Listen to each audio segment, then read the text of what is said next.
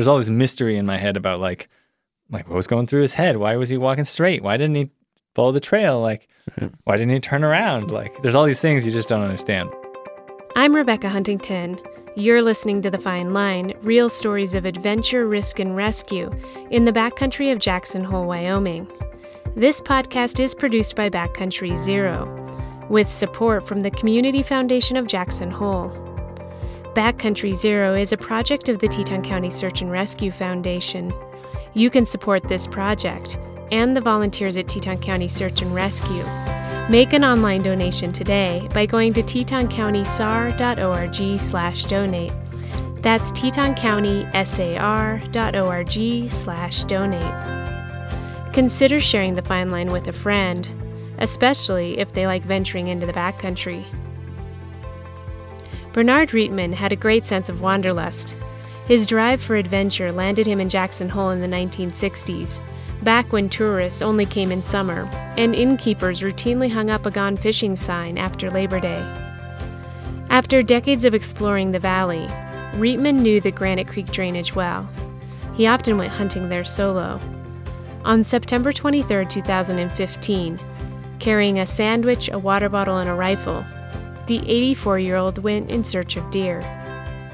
He'd get out of the house really early before sunrise and be like a proper hunter, properly out there, when the deer are out in the morning mists and the sun has just popped up.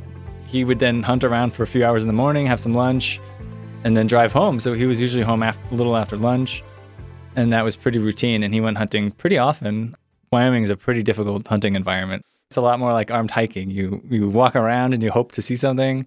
That's pretty much what my dad did. He would think about places he think there might be deer or whatever, and walk around with his gun and hope for the best.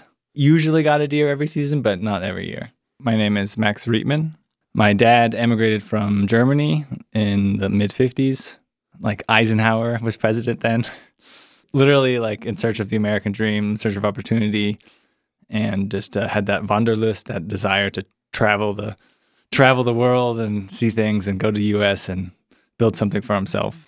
He traveled around the U.S. and did all kinds of things like working in meatpacking houses, and he eventually landed in Alaska and worked on this like military installation as a handyman. And there you get room and board for free. So you literally could sock away every single penny.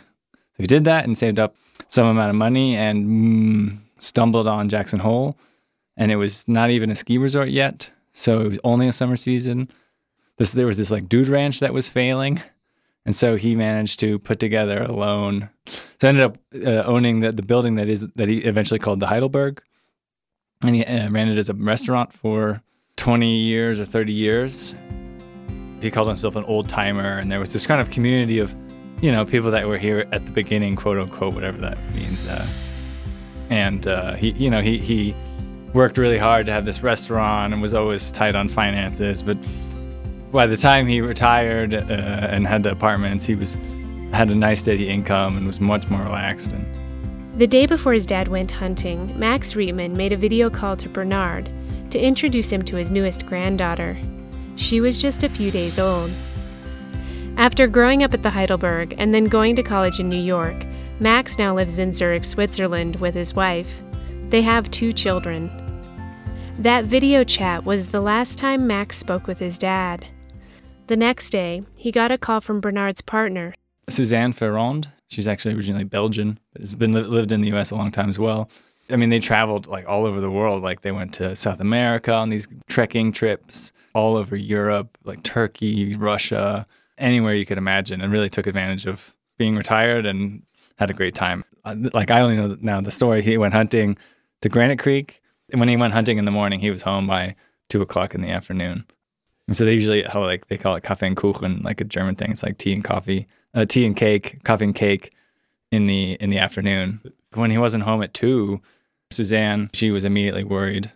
So she actually went to go talk to one of the guys who lived in the cabins. Like they had done some hunting stuff together or talked about hunting together. So she went and told him, hey, he was at Granite Creek. He didn't come home. Can you please go have a look or something? And then so he immediately took off for Granite Creek. And then I think then she called the police as well. Yeah, we got the call Wednesday night. I'm Alex Norton. I'm with Teton County Search and Rescue. So Max and I went to school together from kindergarten through college. Yeah. Wilson School, middle school, high school here. Lived together for 4 years in upstate New York. As is typical with a search and rescue call, when we get the original call out, you don't know who it is. At that point, I was on the advisory board, so I got the initial call, and that's probably when I found out who it was and knew that it was Bernhard. The first night I was searching. I was on the trail, that initial search up the High Line, because it was night, which limits our ability to sort of cover a wide scope. We searched along the trail, and we essentially fanned out off the trail so that you could always see the person, even in the dark, who was to your right and to your left. One group just went quickly up the trail to the top and worked back, and then another group worked from the bottom up and sort of met in the middle with some yelling and, trying to cover that whole space if he had stepped off the trail a little ways. And while we were out in the field, the search planning team had started to plan the search for the next day. They're the ones that ended up staying up throughout the night. And so I went home, got a little bit of sleep, got up in the morning. That second day, which I guess would have been Thursday, my role was operations chief in the field. And then as people identified what they thought were clues or finished one assignment and needed a new assignment, they came in and checked in with the operations chief, which was me. And I was basically stationed right there where right next to Bernhard's car. His car was parked aiming at the Highline Trail. So it's clear that he I'm going to do the Highline Trail. And then he turned his car around and parked it looking at the Highline Trail. Since he was originally German, he always liked to have a German car. And so he's probably one of the few people I've ever met that would go hunting with a Mercedes SUV. And he just had a tarp in the back. And if he'd get a deer, he just chucks it in the back and didn't think twice about it. But not too many people go hunting in a luxury car. Yeah, most people go hunting in their beat up old pickup truck or something. And so I was sitting there throughout the day on Thursday out in the field once everybody reported back and we all checked in. I went home. Eventually I got to talk to Alex, but he was actually out there, and Granite Creek doesn't have any reception. If you walk up the Highline Trail to the very tippy top of it and you get to this ridge, then you have reception, but in the bottom of the canyon there's no reception. I'm a volunteer. Everybody on the search and rescue team is volunteer except for one paid position, the coordinator with the sheriff's office. I had a fairly big deadline at work. My wife's grandfather also passed away on Wednesday. So I got back on Thursday night after being out all day, said hi to the family, talked to Max on the phone. And then the way the search works is that a plan gets developed through the night. And then it essentially gets passed off to the incident commander and operations chief for the next day.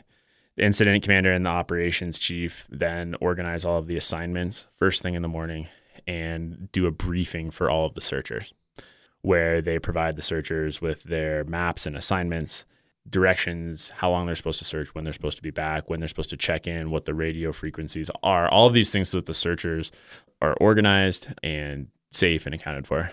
And then everybody goes out in the field. And while everybody's going out in the field, there's two parallel efforts going on. There's a operations effort to take in clues that are found, to modify assignments as needed, et cetera. And then there's a planning effort for the next operational period. Whenever you get into the big searches, you're always assuming that it's going to go another operational period. On Friday, I helped with sort of the organization and getting people out the door in the morning. Then I went to work, went back to my day job, helped with the debrief Friday night. Knew Max was coming in Saturday night. I was incident commander on Saturday, so did that all day. Then I remember as the debrief was going on, I left to go get Max. Yeah. And it had been super hot and dry the whole time, but it was pouring rain. The initial profile was an older hunter. Sort of when you look at that profile, hunters are going to be in search of animals. They're going to follow ridges and valleys, but not necessarily trails. Bernhard's age was going to limit his mobility versus other hunters. hunters are also aware of how far they are from the vehicle, because if they achieve their goal of killing an animal, they have to get the animal back to the truck. One of the clues that we found was we found a dead deer on Thursday in an area near the road that would have really fit that profile of an older hunter achieving the goal of hunting. It looked extremely promising. Game and Fish, I think, came and looked at it to try and determine ballistics and whether the caliber of the bullet matched Bernhard's gun. That got a lot of attention on Friday. I remember Saturday really being about reevaluating the profile. There was a big component of that was work done by the sheriff's office with the family. At that point, I think Max was a larger part of the conversation. It's not as simple as an older hunter.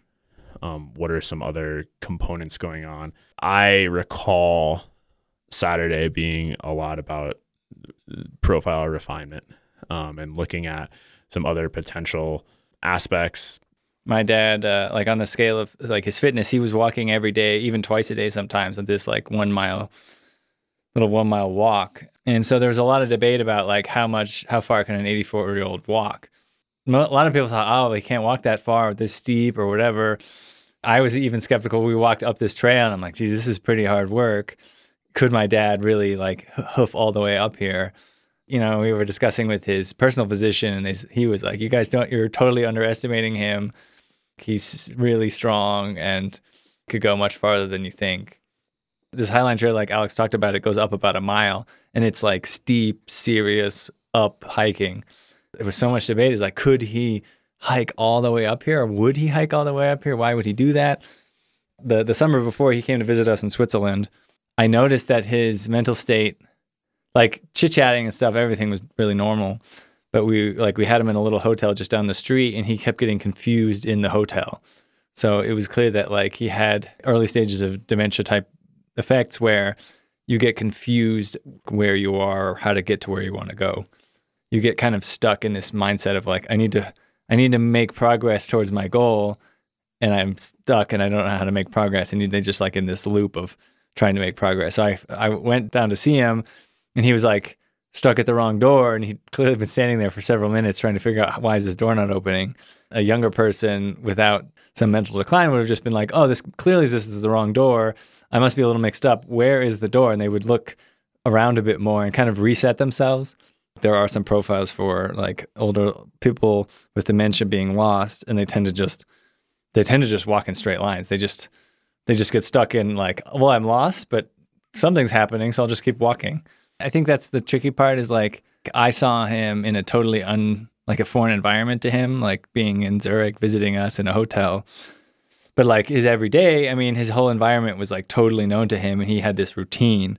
So like he got in his car, he drove to Albertsons, he bought some grapes, like he got back in his car, he went to the bank, he dropped off a check. So that like he had this very, very clear routine. As much as the valley has changed over the years, the bank he uses is the same, like it's the same building, it's the same turn on the street. For Suzanne, like she sees him in his routine, so maybe she doesn't even notice any mental decline, where I suddenly noticed it very clearly when I saw him out of his element.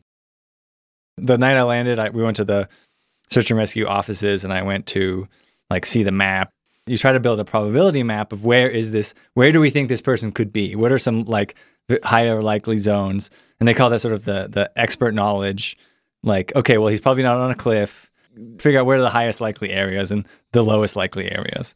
You start with no information, just this expert knowledge, and then you start looking or whatever you're doing. If you look in an area and you didn't see him, you then lower the probability in that area. And so that like when you go look and then come back with the new idea of, okay, he's probably not here, let's change the probability distribution there. A very typical thing. And so there's this iterative process of you have a distribution, like where do we think he is? And then you go out and sample, like look around and sample that distribution, then update your distribution, and then you do it again. And so you iterate your way through this kind of approach. I did my bachelor's in electrical engineering and got really hooked on applied math. So I did a master's in applied math and then ended up doing a PhD, what they call computational science. I focus more on physical systems and I don't do a lot of statistics, but like obviously when you do all this education and all this, hang out with scientists all the time, you like eventually start goofing around with some statistics and kind of know your way around the lingo and certain techniques. From the Granite Creek Road, the Highline Trail climbs steeply through sagebrush meadows and dense forest. Once you leave the popular dirt road, the place can feel pretty empty, with overgrown trails and signs that are few and far between. In episodes 4 and 5 of The Fine Line, we talked with 3 sisters who found themselves stranded for nearly a week. They lost their way along another section of the Highline Trail in July of 2015, just a couple of months before Bernhard went missing. The search for Bernhard lasted 6 days. Like, you get this call and it's like, oh my God, something happened. I get on a plane, get over there, and then you like run into this search and rescue operation and they're doing these like interesting technique. I'm like, get kind of excited and you're talking to everyone and you're like discussing his abilities and you're looking at this map and it's almost like you forget that you're there to like find your dad. Like, I don't want to sound like a sociopath to say like this process was interesting or fun, but there was this grief part of it. And then there was this like, this is kind of exciting to look for him, because you go out in the woods and there's all these people and they have dog teams and they had a helicopter and like, you know, it's like this huge operation and you're in the middle of it and like there's all these people and you talk to everyone and they talk about your dad and they're, oh, I knew your dad back in the 80s and we did this trip together, and like, so you meet all these really like cool people. And the biggest takeaway from search and rescue when you're taking part of it, it's like you're the tiniest little cog in this gigantic machine. So like no single person by sheer force of will like is going to solve the problem. Like, my dad used to keep the roof free of ice by sheer force of will. He literally went up there with a sledgehammer and like smashed ice down from the roof to keep the roof clean. Search and rescue, it's by definition a team effort. Teton County Search and Rescue can't find somebody by just working harder. We need more people in an organized fashion to cover more area. I don't think the call for general public volunteers went out until the weekend. That briefing in the morning on Saturday that I did as the incident commander was, if you've been to the search and rescue building, the helicopter hangar was full of people. A lot of community members, you know, as Max had said, Bernhard was a well-known figure, especially in the Wilson community, if not in the greater community at large. That Wilson community was very well represented over the weekend when we had made that call for public help. You know, it's interesting what he was talking about of the sort of the grief versus science piece. And there's a lot of search and rescue. A lot of times we don't know exactly who it is. I don't have a personal connection like I did with Bernhard, but there's a lot of detachment, whether you do or you don't, to the task at hand. That's sort of necessary, and managing that is something that we actually talk about and try to work on. I remember picking Max up from the airport, and what we talked about was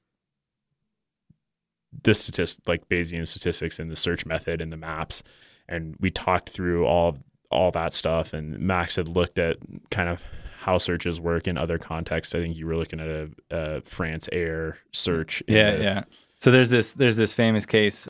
Air France lost a plane flying from, I think, Brazil to Paris, and in the middle of the Atlantic Ocean somewhere. And they of course had like some amount of data where the last known location was, but it was the autopilot had failed, and then there was like pilot error that ended up causing the plane to crash. They didn't know exactly where it was, and they desperately wanted to find out what had happened, because there was literally zero information about what had happened. This plane just disappeared in the middle of the Atlantic Ocean, and no one knew what happened. And then they brought these statisticians on board. Like, France obviously has a large academic community, so they brought these like academic statisticians on board, and the statisticians were like, okay, you guys are being a little sloppy. We're going to like, add a lot of rigor to this. And so they basically came up with like, okay, last known location. We're going to build statistical models for how the plane is flying, what that wind was like, when it lands in the ocean, how it would drift in the water. And they had all this. So they basically built like a big probability map of where this thing was likely to be. They have these underwater rovers that go look for the plane underwater. And so one difference is looking underwater with a rover compared to looking in the middle of the woods in the mountains is like a rover. You have this very, very strict search pattern in a grid. If you don't see the plane, it's definitely not there. When you update your probability map, your probability in the areas you search to go to zero, because the robot sees the bottom of the ocean and it's like sand, and if there's definitely not a plane there, so there's nothing to hide behind. So they then start doing this, and when they found the plane, like was exactly in one of their probability maps, just kind of where they would expect. But maybe they were lucky. So we can't run like 100,000 plane crash simulations to see, oh, actually their technique was flawless. But part of it is that the statisticians, they set down this probability map and they have this procedure for updating the map. They're going to say, like, trust the statistics. Don't go back and search again where you think it was, just based on some intuition. So, like, let's really follow the procedure. Now, in retrospect, the family and a lot of the people who knew him just were so convinced that he couldn't walk so far. But, like, where we found him, he was 6 miles or 5 miles over a hill and down a wash and along a creek. So it was really far. And I think if you had really, like, they really had leveraged at the time, really leveraged that idea of, like, we've looked up and down this trail and all around these areas in the woods so much, we're in with dog teams and everything. Let's bring those pretty far down, like, in probability, and let's bring up other areas, possibly farther out than we think, but that's probably more likely than him being under a tree because we've looked so much. And so I think that's my sort of takeaway was, like, trust the technique. Let the technique drive a little bit of where you're going to start looking. And Alex has talked about that. Let yourself trust that the person could go farther than you think. I think I've said this before on this podcast, which is, like, when the search is all over, it's obvious what the answer was. Right. And, like, it's easy to look back in retrospect and be like, oh yeah, this is exactly what we should have done, clearly. And it's a lot harder, like, in the moment that's impossible. And it's interesting, this dynamic between sort of the search theory and the emotional connection, and the just, like, this is real life, and, you know, Max's family. And so that Air France piece is used. I mean, it's famous and it's used, and it's why search and rescue teams use this Bayes framework. And because you can go in, you can create search areas, assign an initial probability, ask the team leaders when they come back from the field what they feel like their probability of detection was. If he was in that area, how likely were you to find him? And then you can do the math if you want, or you can just sort of fuzzy the math and lower one probability and raise another probability as you assign teams. In retrospect, we didn't trust the math, like Max said. I think that one of the components that drove that lack of trust was some of the information from the family and the certainty that he couldn't have gone very far. I think some of it was the evolving profile, the conversation about early stages of dementia and mental decline didn't become apparent until Friday, et cetera. Like Max said, not because the family was necessarily trying to hide anything, but those sorts of things maybe weren't as evident within a daily routine as they were in a foreign environment, which Granite Creek is, which Zurich was. And then we ran into this issue of, now we've got all these volunteers. Having a lot of community volunteers poses an opportunity to do a certain type of search, but limits the ability for search and rescue, who's now responsible for these public volunteers, to control a search where you just send everybody for a 10-mile hike along every trail system in the area. Because ultimately, with sort of a responsibility for the safety and organization of the volunteers, it's easier to search an area with a bunch of volunteers than it is to break up the volunteers into groups of 2, because you can't send a search and rescue person with everybody, and we don't have enough radios to keep track of all of those people, et cetera. Logistically, there are types of searches you can do with 100 community volunteers that make sense. And there's types of searches that don't optimize that additional resource. And if we had been following the model, we would have switched over the weekend to reach further out into areas with lower probability of detection, but cover some of these areas a little bit, which might have helped us find Bernhard faster. But we had also sort of asked for these community volunteers, and that's not logistically as possible. You can't use the resource that way. You know, in this conversation and looking back on it, that's sort of an interesting limitation. Going forward, one of the things that came out of this, a year after the search, I was at a conference. A search and rescue member who's also a GIS computer programmer, geospatial data analysis, he did some research on search data, thinking about this Air France model that everybody was using and asking, in the upland context, in the mountain context, is it really realistic to think about search areas as how far are they from the last known point in a radius? That makes sense in the ocean because gravity is the acting factor. The plane is going to land on the bottom somewhere. You've essentially got a fairly uniform surface to work from. As the plane works through the body of water to its resting place, the bottom isn't uniform surface, but the water is a uniform surface. It's got currents and act on it. But you can really think about this area. And so the statistical model that was built to find that Air France flight made a ton of sense in the ocean. This guy, Matt Jacobs, his question was, does it make sense in a topographic upland context? And so he searched a bunch. He researched a bunch of searches to look at where people were found and identified that it's very unlikely you're going to find somebody away from a trail. The highest likelihood is the intersection of a trail and water, then a trail, then water, then a ridge, then a valley. It's very likely you're ever going to find somebody on a slope, right? Even a hunter. And his recommendation operationally at a search and rescue is not to do big area searches where you're trying to act like the rover on the bottom of the ocean and walk a perfect grid. He said, break up into smaller teams and cover as many trails, waterways, ridges, and valleys as you can, because those are your highest likelihood of find areas.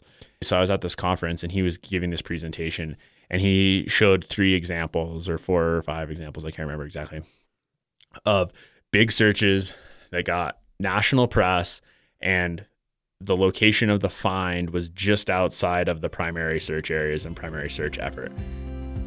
I'm Rebecca Huntington, and you're listening to The Fine Line, a project of the Teton County Search and Rescue Foundation.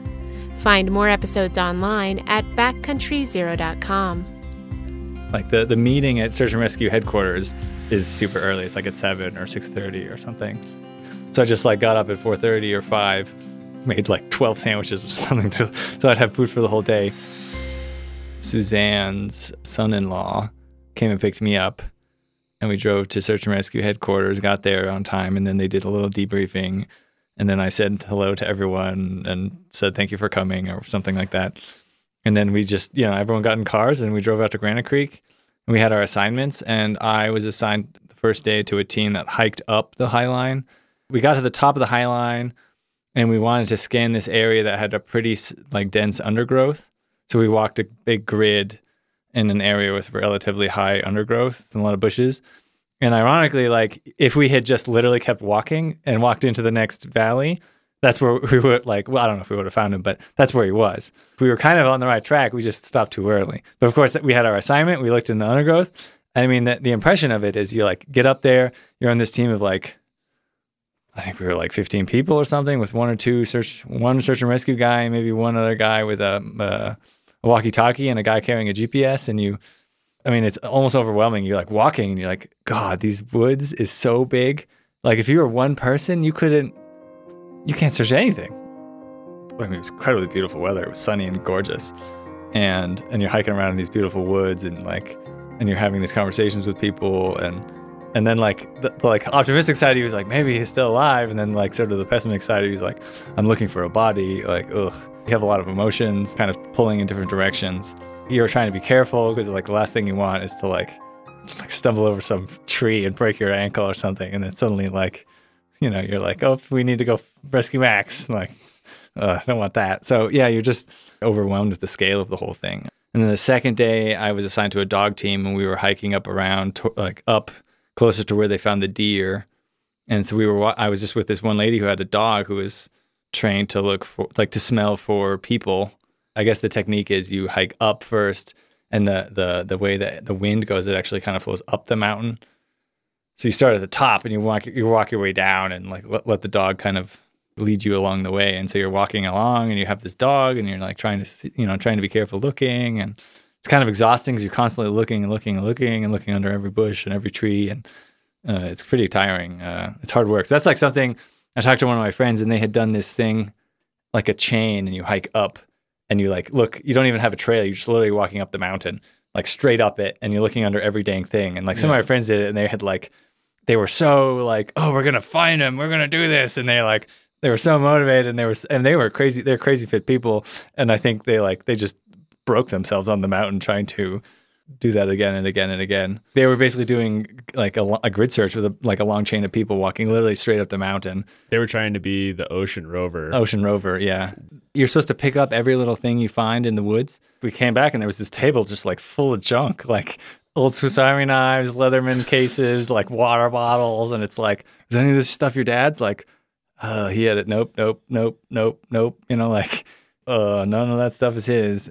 They also found a bear. Like there was a bear living up there, and there was a bear cache that they had like stumbled on. So they're like, oh my God, maybe he got eaten by a bear. And so they dug it up, and nothing. And there were so many things that happened, and like there's other hunters up there, right? So then like somebody hears a gunshot, and they think, oh, maybe it's him. And then there was like rumors. Search and Rescue has this like social media manager, and then sometimes crazy people come out of the woodwork and say all kinds of crazy stuff, and then like they have to like moderate that. It's such an intense operation. And then the police start investigating, and then they hear these crazy like stories from people because they like follow every possible lead. And so they just hear all kinds of crazy stuff, and they come to you like, do you think this is likely? Like, what? No, that sounds crazy. Like, I don't know the guy's name, but some hunter was on a different wash, on a different creek, found a gun just laying on the trail. He's like, hey, cool gun. And then he took the gun, and amazingly, like he was a GPS nerd. And so he had a GPS on him, and he put it in a waypoint, like right where he found the gun. So he's just like, burp, waypoint, no problem. He's like driving home or something, and he hears about this search for this hunter in Granite Creek. He's like, hey, I was just up there.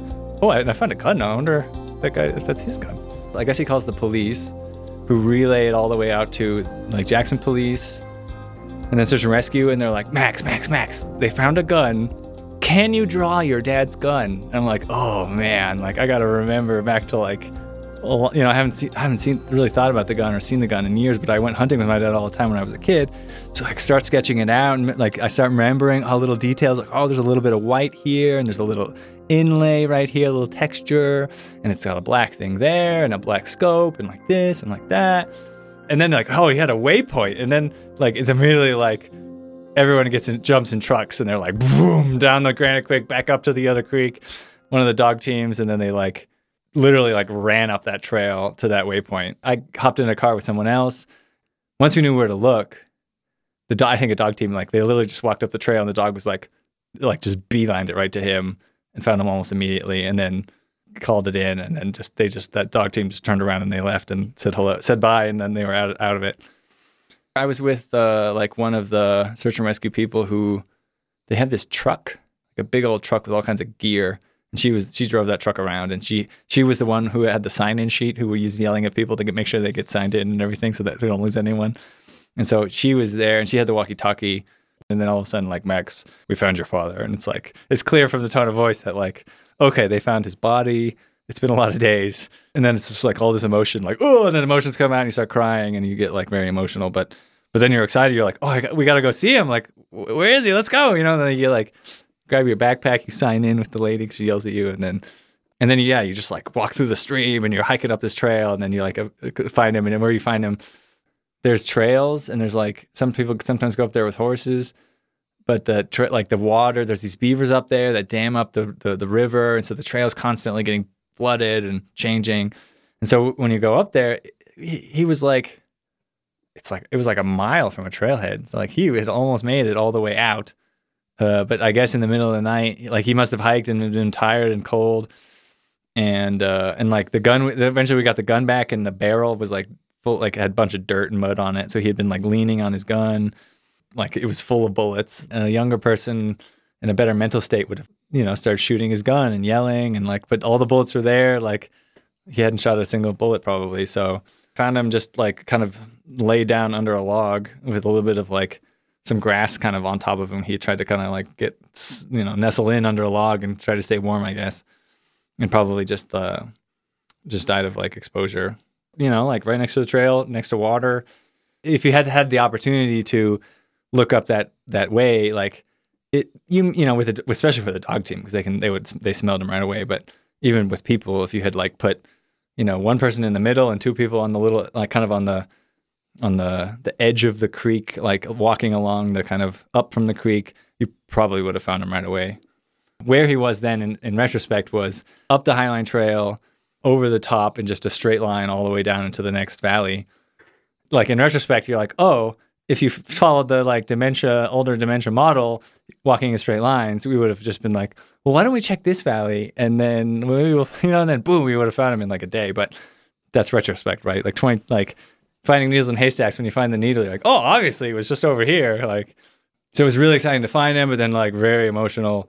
And like finding him was like, oh my God, like, it's just like funny the little details you remember. Like he always like wearing jeans hunting, but he always wear like, he kind of European guy. He had this sense of like fashion that was kind of neat and proper. So he was wearing like this really nice shirt with like a nice checker pattern to it. And it was this European brand and it was perfectly ironed from Suzanne and he had it tucked into his, into his pants. And I just noticed all the, like a million little details you remember about your dad and you see him and it's just like, you just notice it. You like immediately know that's him. Even if you don't see his face, you just like, boom, that's it. I got it. That's him.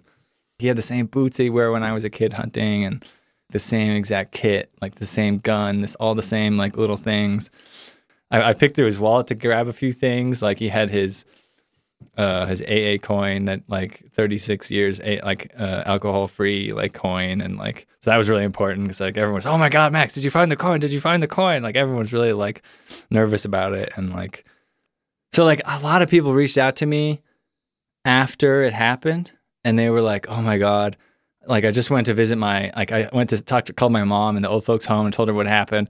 And like, or like my uncle, and he's like, that lucky bastard, like get my hunting gun. We're going hunting, like, and then somebody reached out to me and they talked about their like uncle had been like mountaineering and had gotten kind of like caught in some snow slide thing and almost died of hypothermia. And he was like, oh my God, it was like so peaceful. You just like get cold and then you get sleepy and that's pretty much it. But then someone saved him and like warmed him up and it was like, he was miserable then, but like he was alive. But he said like, oh my God, if I ever die, that's the way I want to go. I mean, probably he laid down, got tired and bloop, that was it. It's hard to say for sure. You never know. But he had actually, with a friend of his, Yves de Goot, kind of wrote it, like dictated a sort of memoir. And then I found these notes like that he like was so contented in his life and like he felt so happy. And he had written that stuff like a month before, 2 months before. So it was almost like, and then like he had a mortgage to pay for some remodeling and he had finished it that year. And so like there was an amazing amount of like coincidence, just like serendipity, like all kinds of ribbons were tied off and he had finished all kinds of projects and then like that's it. And one thing that we did was really like a cool experience, especially like a grieving experience that a bunch of us went with a search and rescue guy so we didn't get lost in the woods. We hiked what we thought his possible trail would have been. So we walked up the Highline Trail and then down to the creek like wash where he was, and we like hiked that. And it was pretty rough terrain and it was pretty hard. So like, and Eve, my dad's friend, did it with us, who is like a little bit younger, but also fit. And like he was pretty like we finished the whole thing. He was like, oh, that was really hard. Like the Highline Trail, you go up there to the top and then it just takes a right and it goes along the ridge. And so he must have just got to the top and then somehow just kept walking straight instead of taking the trail. It's just like, why would he do that? Like, so there's all this mystery in my head about like what was going through his head? Why was he walking straight? Why didn't he follow the trail? Like, why didn't he turn around? Like, there's all these things you just don't understand. But do you ever wonder if everything was tied in a bow and he just decided to go for a walk? Yeah, I actually think about that. So he had told Suzanne that morning something like, oh, you mean everything to me. I love you so much, which is like kind of unusual. It's almost like there's like some subconscious of him that thought maybe he was going to die that day or something. Right. I've thought about that. Like, yeah, maybe he just decided that he had everything tied in a bow and he's tired of it. But the thing that dissuades me from those ideas, like maybe there's some subconscious there that had, but he had all these plans Like he was going to go antelope hunting the week after. And he had it all scheduled out. I think he talked about it with Suzanne the day before. Oh yeah, next week antelope hunting, and he had all this stuff on his calendar that was coming up. So like that's like I thought about that a little bit. Like maybe he just went for the sort of the quintessential walk in the woods to get like end things. And I thought like maybe that's true. But then he had so many plans. It's hard for me to picture like why would you make all these plans and then just be like, never mind. Like the worst part for me is that like I wish I could have gotten into his headspace. Right. Like when he was hiking up there. Like was he just in a dementia sort of fugue state where he's confused and he's just walking along kind of almost in a panic? I mean, it's interesting to think about that moment that he decided to go down the ridge. Yeah. In the context of your story about the door in Zurich. Yeah. If I found myself on a trail hunting in a location and I was like, I don't know where I am. Yeah. The answer in Teton County, in Granite Creek, sit down. You go down a hill until you find water, and then you follow the water until you get to a road. Yeah, okay, yeah. And then you walk out the road until you see a person. Like if you're in Granite Creek, that works every time. Exactly, yeah. You would walk down. Right, yeah. so like there's a moment of clarity. Yeah. Oh, there's a river down there. In that decision. Yeah. Right, that's interesting in the context of because the classic dementia was he would have walked on the Highline until he got to Cache Creek. He would have walked Highline forever and ever. So yeah, you wonder he was hiking and he was like huffing and puffing and had gotten to kind of a fugue state where you get confused. You get to the top and suddenly you're totally disoriented and you're literally like you come out of it maybe you then cool down because you're not hiking up anymore and then your blood catches up and your brain kind of relaxes and all of a sudden you're like, I literally don't know where I am. I could be anywhere on Earth. Probably if I just walk to that river, I'll be fine. I mean, I don't know. I'm far more comfortable in the probability model conversation than in the state of mental. I don't really know like how that works, whether there's moments of clarity and how that works. But I do know from kind of the search data is that a dementia profile is different from like a child profile or a drunk profile, in that children and people who are under the influence are drawn to water. Yeah. Far more so than people with dementia. Yeah. People with dementia don't have that sort of attribute. Yeah. In kind of like the search characteristic of go looking at it. But it's interesting that like in that sort of moment of maybe clarity or a different set of decision making processes, maybe he was like downhill is easier than uphill and water, which is basically the decision that everybody makes. Yeah. Right? Like people go down instead of up and they go to water. And he seemingly at some point made that decision. When we walked along we did that hike down to like following his possible trail, it wasn't clear how to start walking down, like off trail. And so we hiked, like when we first got to kind of the bend where it turns right and goes along the ridge, it's so thick undergrowth. Mm-hmm. So it's hard to imagine someone choosing like, this is the place I'm going to start walking down because it's so gnarly in there. So we ended up walking a little bit farther. And so almost like you could imagine he did follow the trail like in a dementia state for a while. And then like, because it wasn't as steep, maybe his brain, like blood started flowing a little bit better or something. And then he kind of came out of it and was like, oops, I don't know where I am. I don't like remember at all how I got here. And I could go either way, left or right on this trail. There's a creek down there and it looks pretty clear. I bet you I could just walk that. So that's maybe what he did. So he was like following kind of two profiles. First a dementia one, and then I don't know where I am. Well, there's water and it's downhill. I'll do that.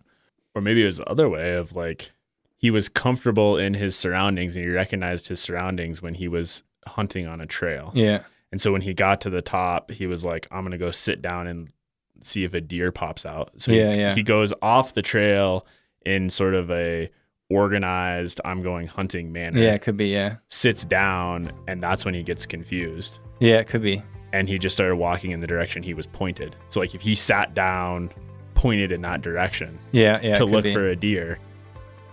And then got confused. Like sitting down, like the blood changed or something, and he gets really confused and just like, I'll just walk this way. I mean, it's more that I'm not even mad at him. I actually Like, I just think about his mental state, how confused and frustrated and his, like, scared he must have been. Part of me is also like, he lived this cool life and he died doing something he loved in this incredibly beautiful place. This podcast is produced by Backcountry Zero, a vision of the Teton County Search and Rescue Foundation to reduce fatalities and serious injuries in the Tetons. Find out more at backcountryzero.com. I'm Rebecca Huntington. Thanks for listening.